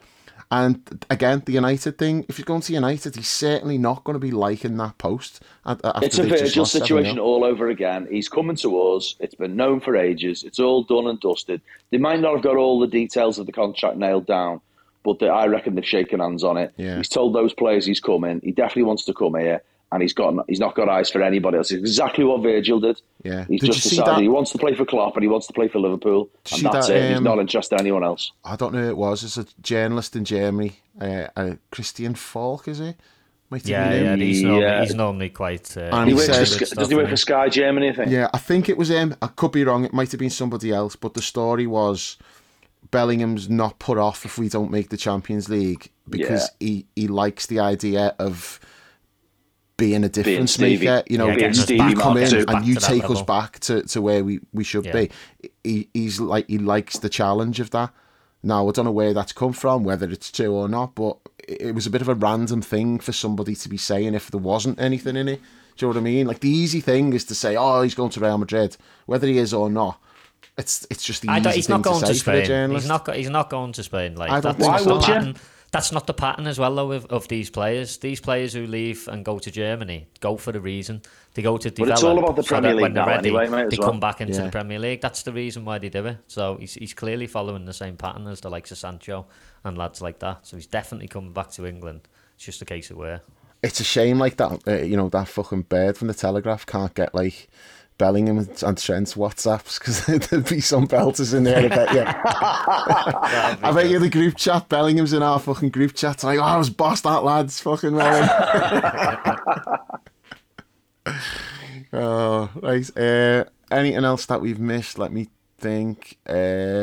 Klopp not doing the fist pumps at the end. That was a little bit of a fucking wet blanket thrown on things. I was pissed off about that. Like, which is ridiculous when you think about what's just happened. But I had a proper cob on, He was like, I thought he was kind of winding us up a little bit and just, the way sometimes he pretends he's not going to do it. He was whipping them up to make more noise. And then he's saying no, and I'm thinking, no, he's going to do it. He's going to do it. He's going to do it. And then he walked off. I'm like, what are you doing? Do you know what it might have been? There's two possible explanations I can think of.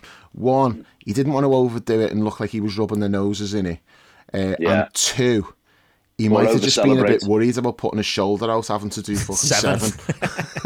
I was shouting at the telly, do seven. I can't do seven. I'm getting on a bit. Like, I don't know if my shoulder can cope with that. So it could have been that. But yeah, I fucking stayed behind waiting for that. I normally go, as soon as the final whistle goes, I leave because I've got to get to the car park before it gets rammed and I can't get out. And I thought, I don't give a shit if I don't get home till 10 o'clock tonight. I'm staying, I'm milking every second of this. And I want to see Klopp doing the fist pumps. I always stay for it. That guy's got me wrapped around his finger. Like, I'm always there for that. Like, no matter who we're playing, what the result is, I'm like, come on, is he going to do it?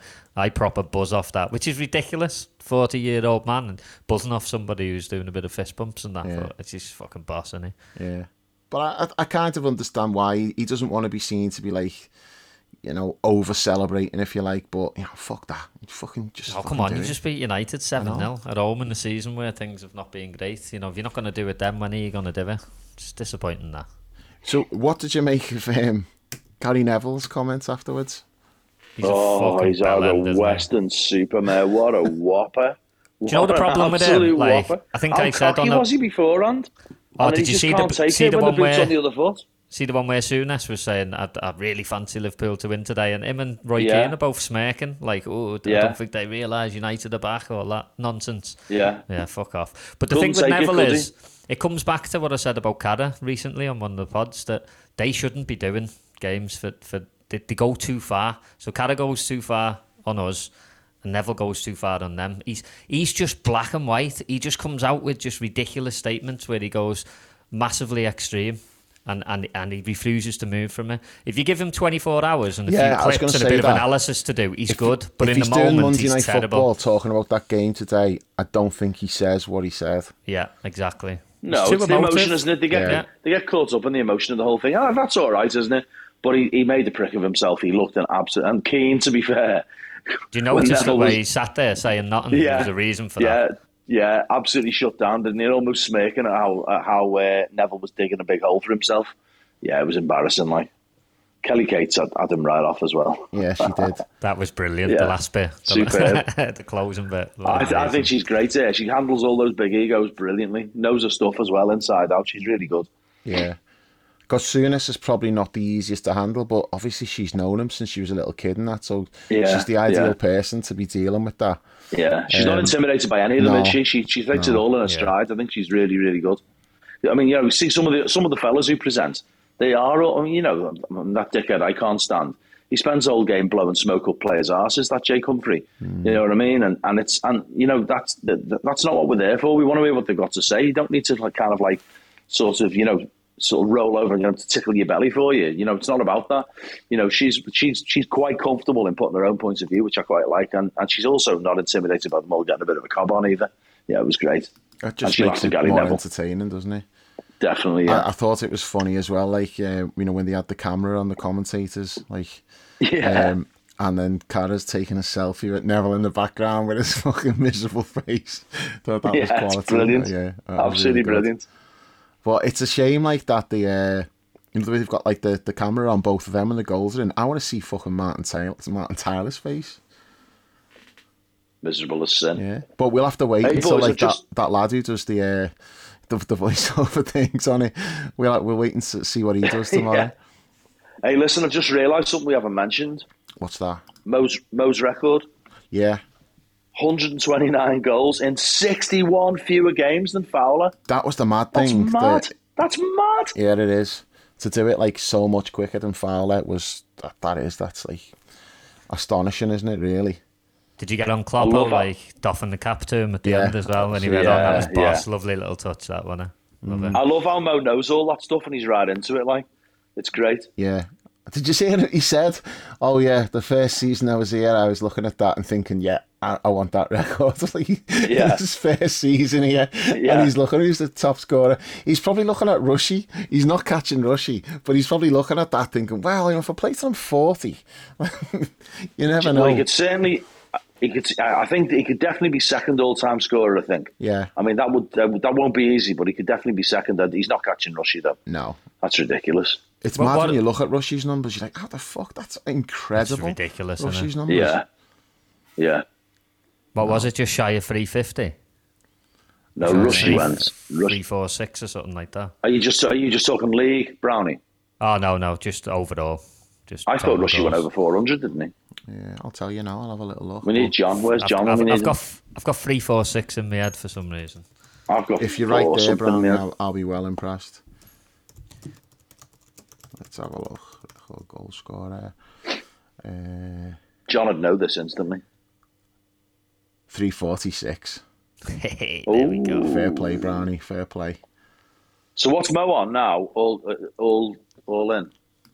Right, let's have a look. So you've got Dave. Was that just league goals or all goals? No, that's all competitions. Yeah, total goals. Rush 346 in 660. Roger Hunt 285. Gordon Hodgson 241. Billy Liddell 228. Stephen Gerrard 186. Robbie Fowler 183. Mo is on 178. So he's definitely going above Robbie soon. He'll definitely go above Stevie soon. And then next year, it'll probably be maybe the year after, Billy Liddell will be in his sights. He could conceivably go. I'm not sure he'll get to 285 on this contract. 285 is a lot, though. I think he'd probably sign another contract after this one. Another 100 goals, though. He's over 100 behind that, though. Oh, is he? Yeah. Well, that's only 5 seasons. Yeah. That's only 5 seasons. Well, it depends. Like his first season, he got 44. If he can do that again a couple of times. I mean, either way, what a player. Absolutely he's going to be incredible. top 5. 100% he's going to be top 5. And he's probably going to be third, I reckon. By the time and when you start throwing ratios into it, he's got to be near the top. He's got to be probably number 1. Well, I actually got ratios in front of me. I'm on. I'll shout out to lfchistory.net. Yeah, I'm on the same one now. Quality at site. The ratio on the yeah, on the right. That's my go-to site for any of this. It's fucking brilliant. So his ratio is 1.63, which is well better than everyone except Gordon Hodgson, who's 1.56. And then you throw in the goals and assists thing. You know, the what do they call it now? Goal involvement or whatever. Suarez is 1.62. So he's like right there with Suarez in terms of his ratio. Yeah. But most of them are all higher than that, except Gordon Hodgson, who's got 241 in 377. I'm not sure how many of them were in the top division now, or whether we were in the second division then. And it's a totally think it was fascinating when he was when he was talking about the records. He did that interview with, I don't know who she is, I've not seen her before, a woman on Sky who did the interview with her before the game. I think he'd been on social media as well. she was asking about the records, and he's the top. Obviously, went past Stevie, didn't he, this season in Europe? And she said, "Which one do you want most?" And he said, "The Premier League one." And he actually said, much more important to him than the European one, which is interesting, really, because there's this kind of there's this sort of maybe even a bit of an urban myth that foreign players particularly care more about Europe and the Champions League than they do about the league. Yeah. But he was very much focused on the league record. That's the one he wanted. That's the one he saw as the pinnacle. He's right, isn't he? I think. Yeah, that's your bread and butter. That's doing it every single day in, day out, every week. They asked him afterwards what was his favourite of all of the goals he scored, and he went, "Yeah, that one that broke the record today. It wasn't the best goal, but that's my favourite because it broke the record." So it obviously meant a lot to him. He's really driven now by individual things, isn't he? Which sometimes can come across as being a bad thing, but in the context of what he is as a player, it's not. It's something he needs to excel. Yeah, it doesn't come across as arrogant, does he, when he's talking about it? I don't think. He doesn't come across as someone who's a bit of a swellhead. Nothing he ever says comes across as arrogant, but if you read the quotes and you're not seeing him saying it, you could look and think, aye, that's a bit. But when you see him say it, he's got such a manner about him. It's kind of like an "oh shucks" manner, where he's you just can't take it the wrong way because he just comes across so well. Yeah. Monty's going to be fucking fuming at all this praise that Mo's been He's not. He's well ending this one early, isn't he? He's I can't be doing with this. Well, actually, there's it's a good job he's not on because of what he put in the chat. What was it he said? It was along the lines of Gary Neville. Same as Neville, we basically. Weren't that good. Yeah. Oh, fucking hell. Yeah, we didn't play that well. A lot of it was down to what they did. I think you replied to him, Paul. You said, don't have this fucking buzzkill on the pod tonight. Yeah. This chip pisser, I think you called him. Yeah. He said, we weren't even that good. It was that's as bad as I've seen anybody play or something like that. Which is a bit rich, really, when he always moans about us not fucking being ruthless. I know we did follow it up by saying he liked us being ruthless, but I would have thought he'd be buzzing. And he also gave Mo some credit as well, didn't he, to be fair? Yeah. He probably choked on his roast dinner at the same time. Then he went off the chat then. He was probably on his way to A&E getting the chicken bones out of his throat. He said, "I genuinely think it's hard to judge against lads who are literally not even chasing you anymore." Well, that's to be the frustrating thing, though, isn't it? Did you get onto Fernandez doing that? Just giving up, flinging his arms and just walking, just not bothering to track back? Bad that, he's the captain as well. Yeah, I know that the body language from him was horrendous today, and as you say, that's your captain. That's but like I say, they're punching above the weight, and hopefully, they'll revert back to what they should be. And if they do, and we pick up, then we could catch them. But like I say, first things first, let's catch Spurs, and then go from there. Yeah. And then Real Madrid. So what's the next game then, boys? Saying nothing at the moment. I want to see how we get on against Bournemouth first before I start making rash predictions about what we're going to do in the Bernabeu. So what are we doing? Are we changing the team much next week, or are we going with same again? Just build that rhythm, because there's an international break coming up as well, isn't there? Yeah, I don't think we need to make too many changes. With we've got the week off, haven't we? No midweek game. Yeah. So the only thing is, it's Madrid next week, isn't it? Is Madrid straight after the Bournemouth one? Is it literally 3 or 4 days later? Is it Tuesday or? Yeah, I think it's the Tuesday. So if it's maybe you rotate a little bit at Bournemouth. Maybe you bring in Jota to start the game. Change the midfield a little bit. If that, I think you got to look at what team you want to play against Madrid, and then on the Wednesday, the Real Madrid game. Okay, Wednesday. Yeah, that's not Saturday, too bad Wednesday, then. So you probably that's it. Lunchtime kick-off on Saturday. Oh well, yeah, that's a normal. Klopp always says, Saturday, Wednesday's totally. It's a normal week. You don't need to make changes. Saturday, Tuesday, slightly different. So no, I don't think whatever we do, team selection for Bournemouth, it shouldn't really have any bearing on the Madrid game. So yeah, maybe just go same again. Yeah, I would. The only one thing to consider would Bajcetic coming back in, maybe, but Harvey did really well today, didn't he? I thought Harvey was brilliant. I'd be tempted to leave Hendo out just because I want him for the big games. I want him completely fresh and at it, and he's one who does tend to struggle a little bit with the 2 games a week.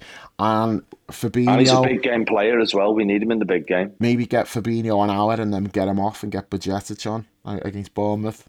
Yeah, just in to the 6. keep keep him fresh for hopefully get a couple of goals up and then start making the changes. That's I wouldn't the ideal rest scenario. like Fabinho from the start. I think now he's in that in the groove a little bit. You wanna keep him in that, don't you? That's so what definitely I mean. start him. Give him an hour and then make the change then.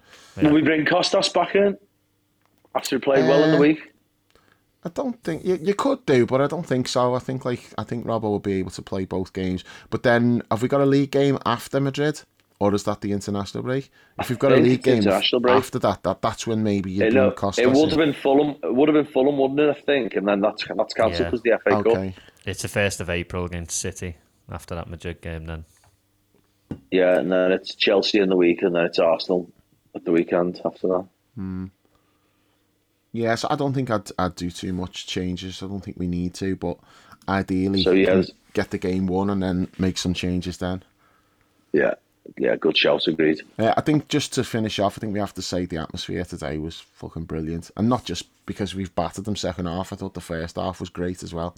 Best we've had all season. Good. Even better than the Man City game, I think. I think it was like really, really good.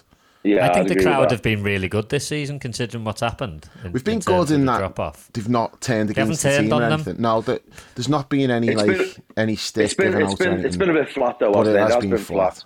Yeah, but what I mean is, in the certain games where the crowd have realised that they actually need them, they've actually been there and delivered. You know that's true. That's true. Yeah, I think that needs shouting out. No, agree with that. Yeah. Anything else? Yeah, I just need to reflect on the fact that, again, that we fucking battered the Manx 7-0 at Anfield today. Biggest win ever against them. It's literally history, boys. Yeah. I don't think we'll ever see the like again. It's incredible, absolutely incredible. I think it was... What a day. At 6-0, I think that was their record Premier League defeat as well, and then we went and just added another one, just for good measure. Nice. But it's the biggest win we've ever had against them. Fucking and it brilliant. kind of makes up for us letting them off the hook last season. Yeah. I don't know where I saw it, but I saw the stat just before and I'm trying to find it, but I can't find it. There it is, the aggregate. Liverpool's aggregate scored in the last 10 home league games against Man United, 29-2. Oh my God. God. Halcyon days. Yeah. Love it. No, that's mad. I tell you what, barely heard a peep out of their fans all day until Klopp started singing like Fergie's right, your fans are right, and they couldn't help themselves. Couldn't fucking help themselves. I was going to ask about that because I wasn't there today. So much right murderers. No, Jules said this to me on the way down. I didn't hear it. They said it, and I said to him, though, it's a bit like it's almost like a Pavlovian response. It's like Pavlov's dogs. When they hear Fergie's right, it's almost like the brains don't even kick in. They just come back with it automatically. Yeah. But equally, I do wonder if the cop is almost sort of trying to, make them sing it. Yeah, and you know what? Well, they used to fucking sing "Where's Your Famous Munich" song. They were like, and that was like blatantly trying to goad people into singing that. Yeah. But this is, it was a relevant thing because like their fans, like, they were all getting off though. That was they why were leaving. We were singing so it. The fans are singing that because they were leaving. So Fergie's right, your fans are shite. It's a perfectly legitimate thing to be singing under the circumstances. And if they want to take it that way as like provocation to sing that and then they sing it, what pisses me off is that before the game, Klopp's having to say stuff about like not chanting about tragedies. Like, well, we fucking don't. You might have like the odd dickhead shouting stuff like Munich and that. No one sings it. It's not like you've got like an entire section of fans singing that. Whereas the away end is like thousands of them singing about Hillsborough. And there's like, they can say what they like about that, always the victim. Oh, it's not about that. It's about other stuff. Fuck off. We know what it is. But how are you going to spin the sun was right, you're murderers? How are you going to spin that one as being anything else other than Hillsborough? Yeah. So it pissed me off that Klopp had to even be part of that. Klopp and Ten Hag both calling for fans not to sing about that. It shouldn't be Klopp doing it. He shouldn't have to do it because we're not doing Nothing's going to change unless the FA start punishing clubs. It's like you get fucking Zelensky and Putin and they both say, look, let's not invade countries. Or what the fuck? It's like we should not be having any part of that. It's not up to us to be policing this because we're not the ones doing it. It's them. And they've done it again, as usual. and something needs to be done about it. Whether the that's FA like needs to be putting punishments in place, definitely. And they're not doing anything about it, and it's been. It's got to be fines. It's got to be away fan bans. It's got to be all sorts. Yeah. There's got to be proper action taken. And if they don't do it, then we should just say, right, you're not coming to Anfield next season. And equally, if Liverpool fans are doing it, they should be punished as well. Damn right. But from my perspective, that's not happened today. No, it hasn't, and it never happens. That's the thing. Like, when do you ever hear You'll get like isolated incidents, but not something where it'll come across on the screen. You might get like lads, pissed up lads on coaches singing stuff that they shouldn't be singing. You do get that. You can't legislate for that. Like you're going to get dickheads being dickheads. It does not happen in the stands where like people are chanting stuff like that. It doesn't happen. It happened in the 80s, the 90s, and it stopped. It doesn't happen. But why are we still getting like Klopp having to say stuff, telling us? Because that just makes like the wider world look at it and go, oh yeah, there's a problem there. Both as bad as each other. No, it's not a case of both as bad as each other. It's a one-sided thing, and it happens all the time, and they're getting away with it. It's like fuck all's being done. How many times have they been told by their own manager, messages in the match programme? So United as a club are trying to like tell them, look, pack it in, and they're just doing it anyway. They don't give a fuck. They're just doing it. So something has to be done, like punishment-wise. And if the FA are going to do anything, we should just say, you're not coming to Anfield next year. And then if they want to be dickheads and say, well, you're not coming to Old Trafford, fine. If that's the case, it just means that our fans are not having to listen to the home fans singing that shit for the whole fucking game. But I don't want to end on that, because like we've just beat them fucking 7-0. I know. Just one thing's just occurred to me there, actually, thinking about the run-in. By the time we play the City game, we'll probably have Diaz back, won't we? Because he's not far away. He might be back for Real Madrid, time, I think. Really? Yeah, well, Klopp said last week he's training, and he said next week hopefully he'll be in team with training. The team. And usually it's like you have like a full week of team training, and then you'd be considered. So if he's in, we don't know, but if he's in team training like tomorrow, probably won't be the full team in tomorrow, but like the subs and the ones who didn't play, I think they'll be in. So if he trains with them tomorrow, and then he has like a full week with the team, he won't be involved against Bournemouth, I wouldn't have thought. But there's no reason why he couldn't be on the bench against Real Madrid, because he'd have like another 4 or 5 days of training before that game, wouldn't he? So he could have like 10 days of first team training with the players if they put him back in tomorrow, which was a possibility. We better not be getting him back fit with the possible involvement in the Madrid game, and then he goes away in the international break and plays international football. They can't be letting him go. There's no way that should be happening. I think that'll be too they can't soon. be letting him go when he's out. Just on the subject of Diaz, did you see that, like, where his kid brother missed a penalty for Porto in the kids' against Champions the under-19s? Yeah, that's mad, that, like, and then Don't all hell broke loose. loose. There's a bit of a kick-off, wasn't there? It was funny because like, you watch the highlights of it, and like you see, like the lad hits the bar with a penalty, which means he needed to score to keep them in it, and he hits the bar. So everyone runs over to Harvey Davis, like celebrating with him, and they're all celebrating, and then you just see like a few of them like looking over in the other direction, and they realise Ben Doak's over there, like surrounded by like the whole fucking Porto squad, and you can just catch like when the camera pans over, you can see at least 2 of them throwing punches at him. And he's just in the middle of it, surrounded. And then everyone goes like running over to try and like calm it down. And then Ben Doak walks away, and he's got like a bloody lip. 2 of their players got sent off, and I think Kumas got sent off for us after the game. But yeah, they're through, and they play Sporting Lisbon in the next round, which I think is the quarters. Not sure. But, you know, some of our players who are eligible for that are not even playing. I mean, Bajcetic could be playing in that. That's how mad it is. That's how young he is. I think he's still got another year where he could be playing in like the Kids Champions League. It's mad that, because you've just mentioned Ben Doak there, and like it doesn't seem that long ago where we were kind of pinning our hopes on him for the rest of the season a bit, weren't we? There was a time where then everyone came back from injury. That's what I mean. That just shows you how important it is to get obviously the main men back. I'd still like to see him involved a little bit though between now and the end of the season. You know, just bringing him on off the bench last. He's going to struggle now though with the options. Yeah, I feel like that sailed a little bit. It looks like Carvalho's getting picked on the bench ahead of him now as well, like where he wasn't a few weeks ago. So maybe he's improved in training or whatever. I don't know, but it's just we've got a lot of options now. There's players who can't even make the bench now because we've got people fit.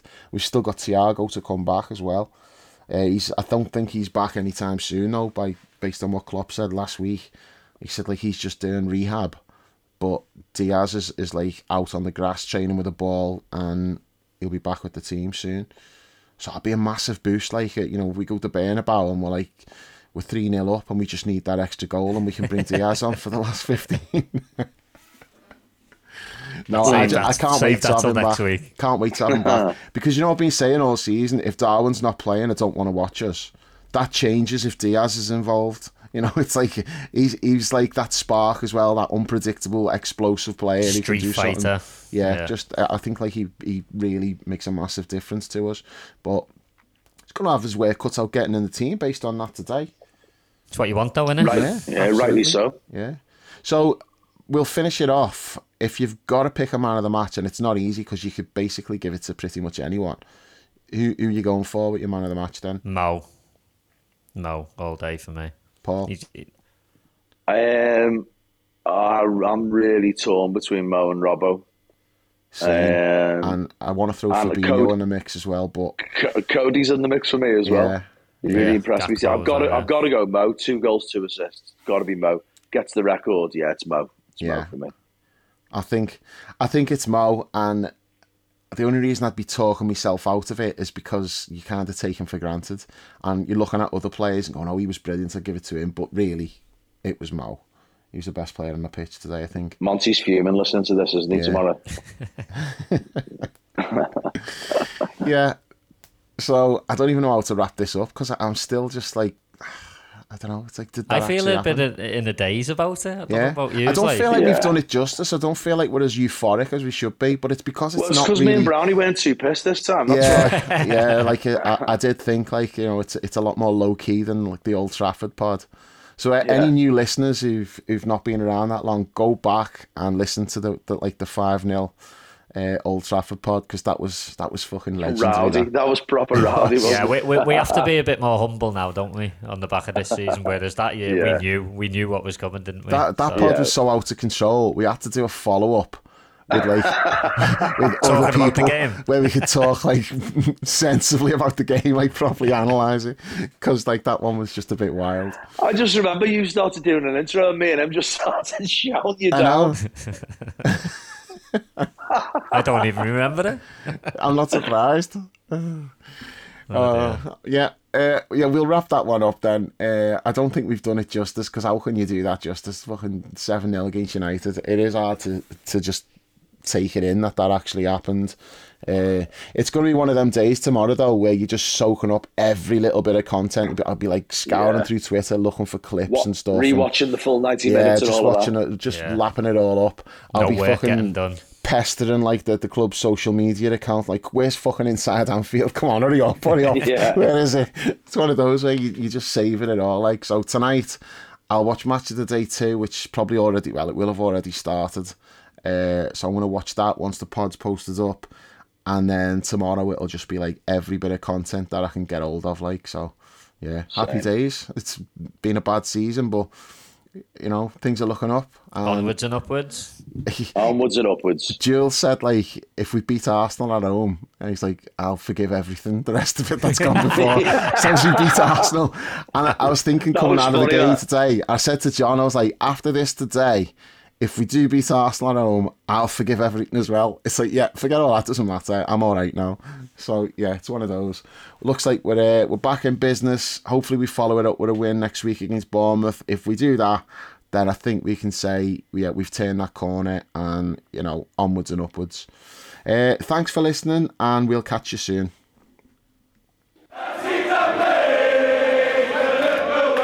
Well, the best word I can say, but will describe this, was boom. Ooh, what was this? It was really good.